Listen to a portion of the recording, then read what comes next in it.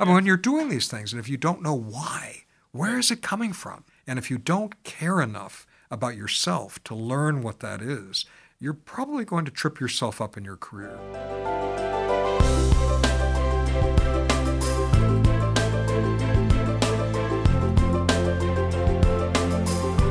You are now connected with Enclave for Entrepreneurs at O'Hare International Airport in Elk Grove Village, Illinois. Enclave O'Hare, the local to global learning and earning center for entrepreneurs and their influencers. On Wednesday, the 15th of May, 2019, we discussed something that is often not: navigating the precariousness of an entrepreneur's highly personal journey. Job creating and difference making entrepreneurs of any age or venture stage often unknowingly choose to become members of the economic social class known as the precariat. Listen in as John Dallas peels the orange on the psychological impact precarity can have on entrepreneurs, young and old.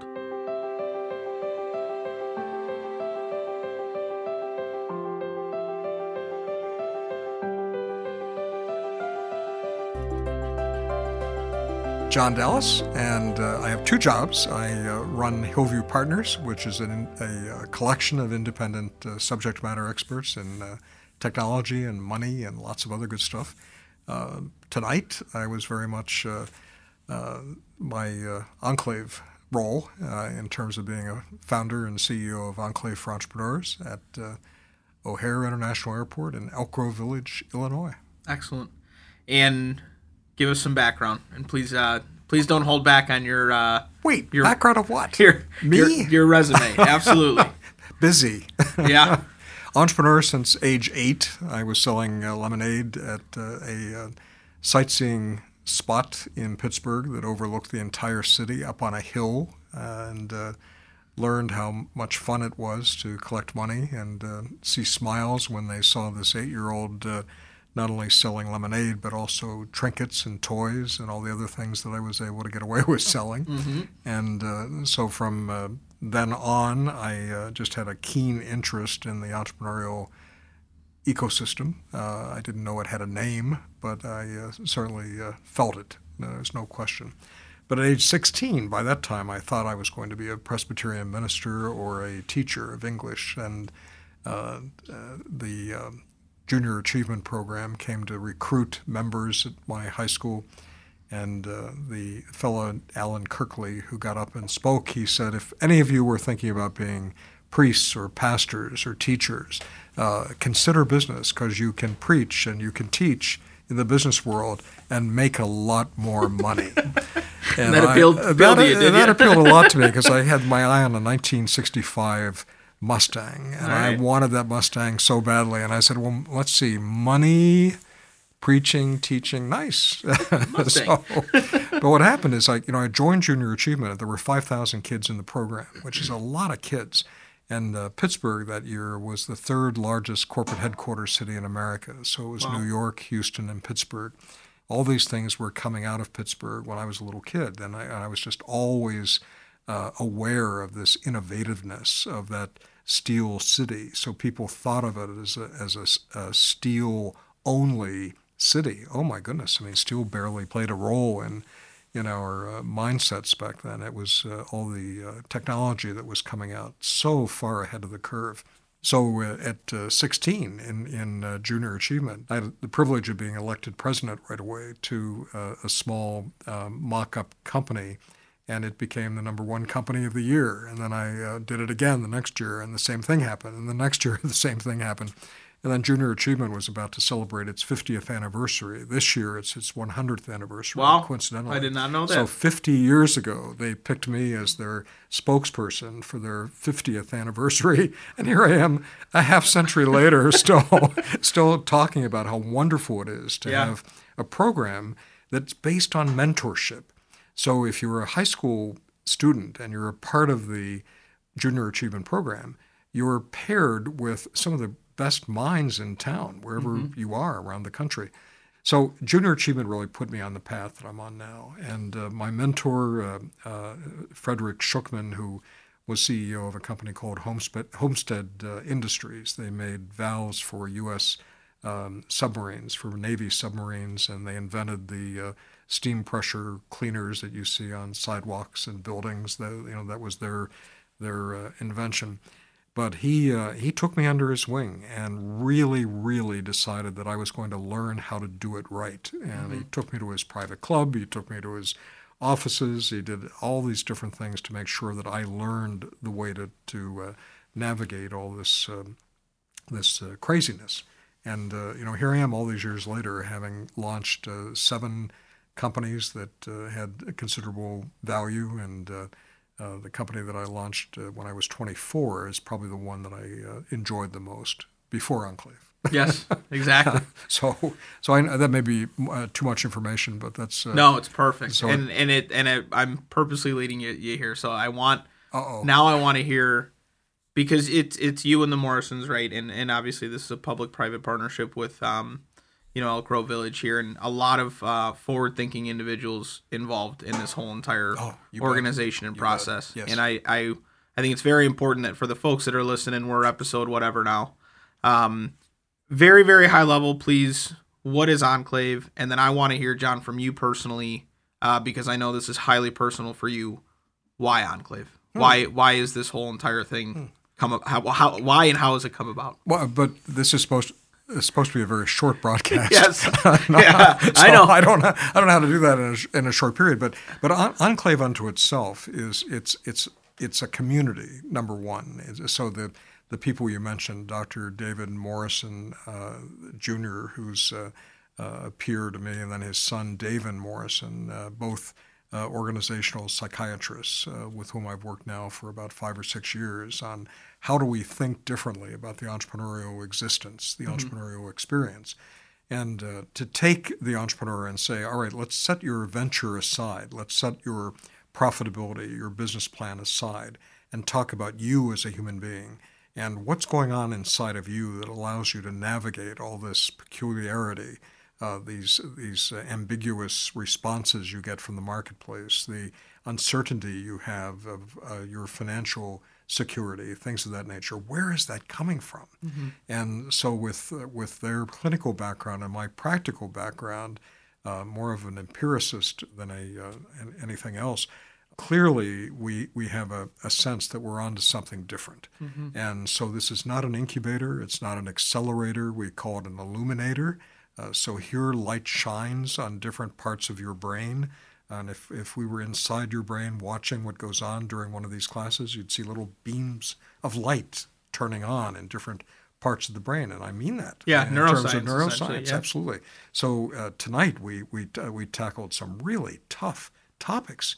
And for me, they were tough. And I think that relates to your question of me. So personally, this is really important to make sure that the ups and the downs, the scars, the things that went right, the things that went wrong in a career that has spanned 45 some years in terms of actually being a productive job-creating entrepreneur, that I want that to matter to other people. It matters to me. It keeps me going. When people have said, why don't you retire? I said, you got to be kidding. It's not in my DNA. Scots never retire. Yeah, that's true. We don't. But the idea of making sure that we pass on the focus, the intense focus on the human being, not just the venture. It's so much easier to talk about a person's company, talk about a person's degree, talk about a person's neighborhood, a person's sport, than to talk about that person's brilliance, that person's creativity, that person's innovativeness, that person's persistence, resilience. The resiliency of an entrepreneur is just a remarkable thing to study. Yeah. So this is exciting to me at this stage of my career. Well, we appreciate you all coming together and creating this, because I know it's going to impact a lot of people for many, many years to come. Well, it's a team. I mean, with Andrew Dewar and with you, Scott Brown, and all the other people who are volunteering, as I am. Some people believe we're making money here. Yeah. We're not. Nope. It was set up as a nonprofit organization. We're not focused on the financial, but the opportunity that we have here is to set a standard that could be adopted by incubators and accelerators. We're not asking them to stop what they're doing, but to add to what they're doing. So please focus on the person. Tonight we had 2 young fellows who just won a pitch competition for a high school in our district, and remarkable young people. And you heard one of them say, well, we never really heard about the psychological side of being an entrepreneur. Of course they don't. Right. It's not built into the ecosystem yet. But with Enclave O'Hare, and the next one we hope is Enclave LaGuardia, and the next one will be in Enclave Edinburgh, Scotland, if all goes well. So on my way over there in a couple days to get that started. Yeah. But the idea of making sure that we focus on the person first, the venture second, and profitability third, that is totally contraindicated to the way investors think and to the way our society works. But it is the way to cure the failure rate. So if people are failing because they haven't focused on themselves, they've only focused on their product development or on their numbers, if that's the reason they're failing, let's change it. Let's say, let's focus on your competence. Let's make sure that you have a sense of confidence that's based on competence, and let's make that happen. Yeah. Earlier you mentioned, and we allude to this a lot, I feel like, in today's society about the, frankly, the sexiness of an entrepreneur, of being an entrepreneur, and that, that's the dream, to be your own boss. Right. And, all the great things that can potentially come along with that after many, many years of struggle and hardship. And that is what tonight was about. And the term that you brought to light tonight that I have not heard prior to preparing for this night and for having this conversation is the term entrepreneurial precariat. Yes. So Yes. I'm going to make a guess here that most of the folks that are listening to this probably have not heard of it or understand it in the way that you're describing it. So please enlighten us. Well, I think the baseline would be to understand the proletariat. Yep. So in terms of social structure and the way we've thought about proletariat over the years, that you prepare people to contribute to the workforce. So these people who join the proletariat, by definition, are people who earn a salary, they earn wages, they have benefits, they have some level of financial security with which they buy homes, they buy cars, they clothe and feed their children, and all of these things that are built into our society in terms of financial security that gives social stability to a country, to a community, a neighborhood. What we don't do is we don't say, if you go through college to become an entrepreneur, and we need you to become an entrepreneur because new jobs come from new ventures, and we as a society need you. By the way, did you know that you're going to fit into a named social class, economic class, called the precariat? And that precariat means that you are agreeing, you're choosing to live a fairly, relatively speaking, precarious life. So you're not necessarily going to be guaranteed that all of your investment, all of your time, all of your energy is going to produce even enough to pay your rent. And so that's why we eat a lot of ramen noodles, things of that nature. But the transparency on the part of the education process that has to be woven into our culture, to me, it's an issue of what are called social ethics. So how can you build an education system that doesn't say to a student, yes, you're going through this university program in entrepreneurship, you have all this school debt to get this degree. By the way, when you graduate and start a business, you are not necessarily going to have the money to pay your school debt back. And we didn't warn you about that because we didn't want you to pull out of the program, because we need entrepreneurs. We need to have these new companies to build these new jobs. So the precariat is a life that you're agreeing to, that for a period of time, it might be 3 years or 5 years, hopefully not longer than 5, you're going to live a fairly precarious financial existence. Then, boy, if you hit it big, you hit it big. And what I mean by hitting it big, you can pay yourself a reasonable salary. You can pay for your own health care, things of that nature. Right, but that'll take time. It does. And I think the word that we use often, the word I would use is risk. Yes. But you enlightened us tonight that that's really actually not the proper term. That's not the right term. And the reason that it's not let's put it this way, it's not the best term. Yeah. So I don't think in our society we can separate the word risk from entrepreneurs. We can't. It's too ingrained in the way we operate. But risk, the way I understand it from my background, is risk can be measured. What the entrepreneur does cannot immediately be measured. So what the entrepreneur has to manage is not risk. He has to manage, or she has to manage, the uncertainty, the ambiguity, the conflict, the combustion, the lack of clarity that they have as they're getting something brand new off the ground. And as we talked about tonight, the almost metaphysical nature of taking an idea and suddenly that idea creates jobs, creates the ability to buy houses, to buy cars, to fuel a community with not only financial strength, but also the fuel of innovativeness. So if you know that somebody that lives next door to you has just made a killing in the marketplace with a brand new idea, they've just come up with an app or a new programming language, or they come up with a new electric vehicle or autonomous something or other.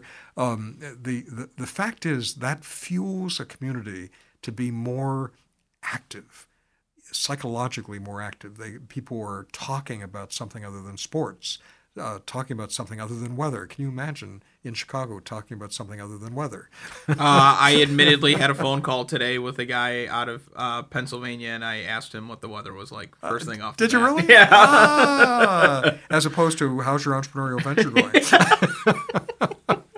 and I mean, talking about Pennsylvania, you think of my hometown or birth town as I talk about it, but Pittsburgh, where robotics and high tech is just booming with Carnegie Mellon University and University of Pittsburgh in healthcare. And so the innovativeness of that city that keeps reinventing itself time after time after time. Mm-hmm. When coal went down, when steel went down, Rockwell International, the builder of the space shuttle, was there.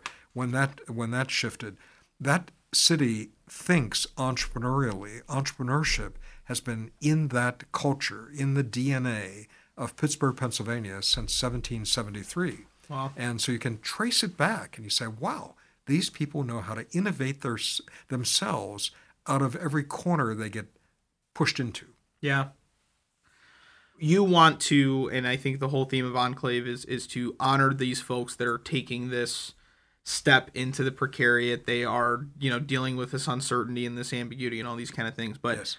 Tonight, one of the comments that was made is that hope is redactive. Yes. And, I would think that in a friendly area like the Midwest, in the, Chicago suburbs, if somebody were to say to me prior to me coming here and getting an understanding of what all goes into psychologically starting your own venture, mm-hmm. Well, I hope that everything works out pretty well. Yes. Yes, and the term is reductive. So yep. No, that's all right. So it's reductive because what you're really feeling, what you're really thinking, is this is going to work. Stick with that because mm-hmm. that's will. Mm-hmm. So this will work is what your brain is saying. But mm-hmm. something inside, the hope button gets switched, and you say, "Well, I hope this works." We don't think that's the best neuroscience. So if you say it will work, I will make it work. Mm-hmm. I will do whatever it takes to make this work. I will stick with it mm-hmm. until it works. That's not hope. So if I said to a would-be investor, mm-hmm. I'd say, well, I really hope this works.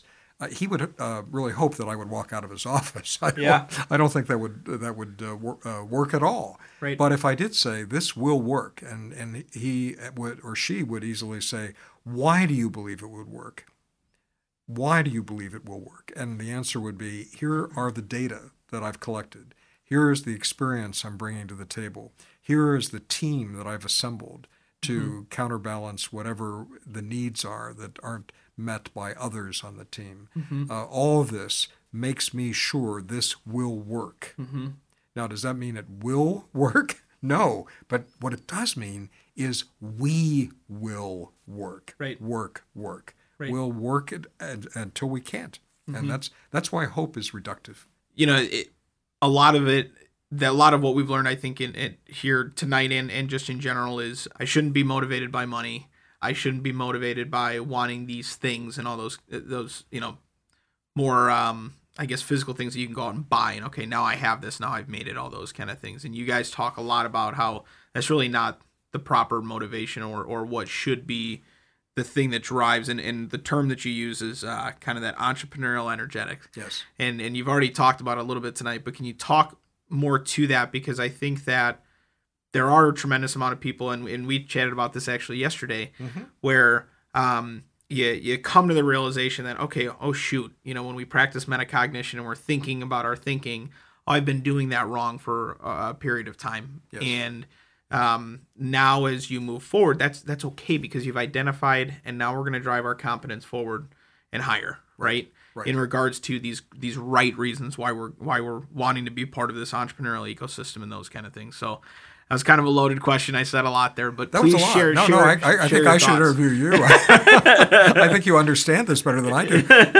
But the clarification is that research has shown that money doesn't necessarily prove to be the motivator for most entrepreneurs in terms of the research. That what is the motivator is significance. They want to be significant in their field of endeavor. They want to be significant in their family unit on one level. Another level is significant in their communities, things of that nature. But significance, relevance, sense of place is what's motivating some people. Those are kind of soft terms for some people, so they camouflage it by saying, I can't wait to be the next billionaire. I can't wait to build a unicorn.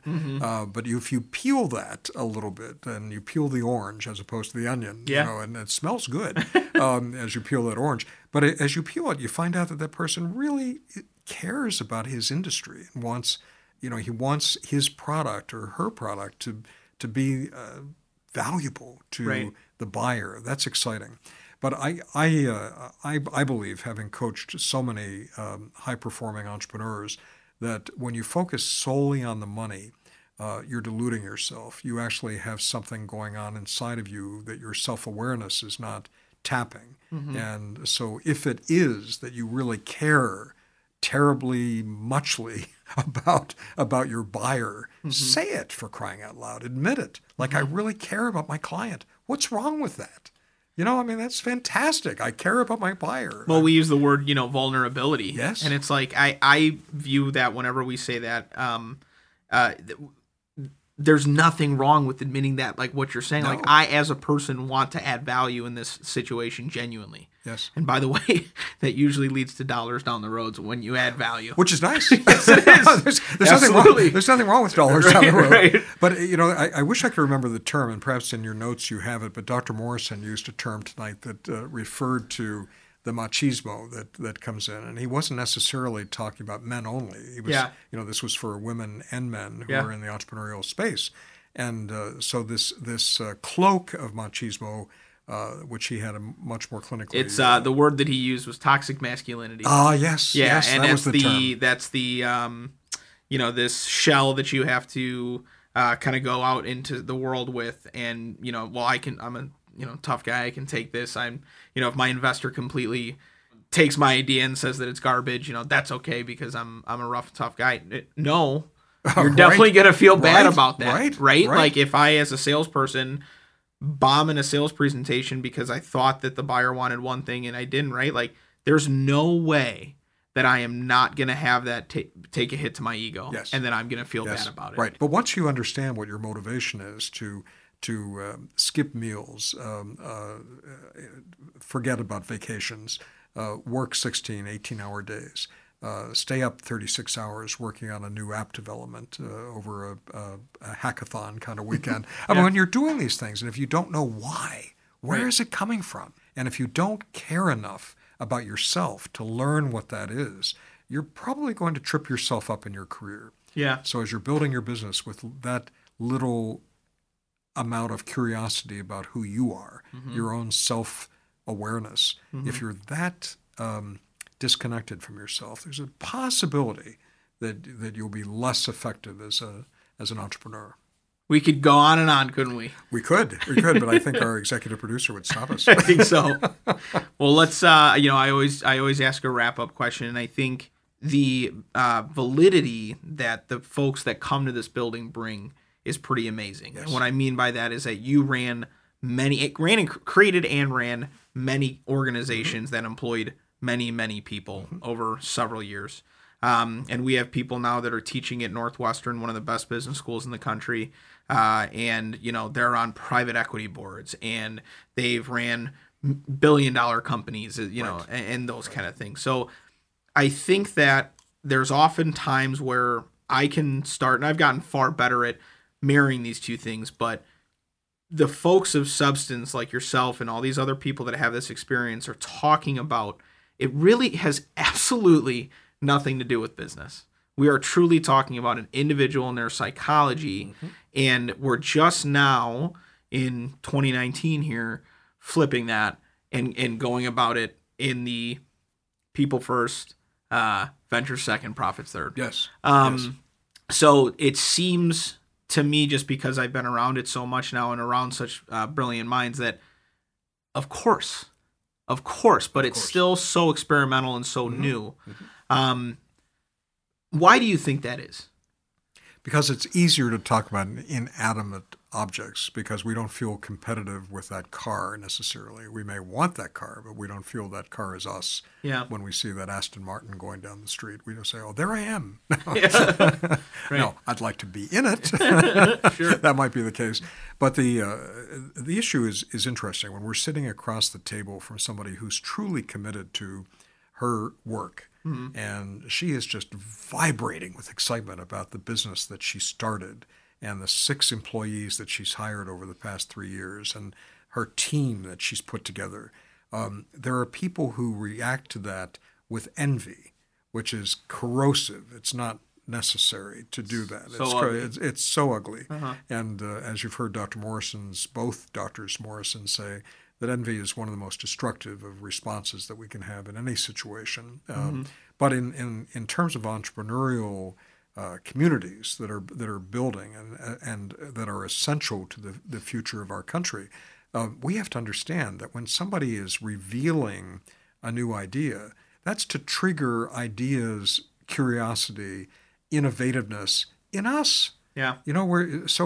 Academicians get around and they have their salons, as they're called. They sit around and talk about philosophy or a new book or a new award that's being offered or something, and it's to stimulate each other's brains, not necessarily to compete. Yeah. It's like what do we do to build each other into better thinkers? Yeah. And that's why we talked tonight about the extra attention to intelligence. Let's streamline. Let's improve the way we use our intelligence, human intelligence. Here we are talking so much about artificial intelligence, machine learning.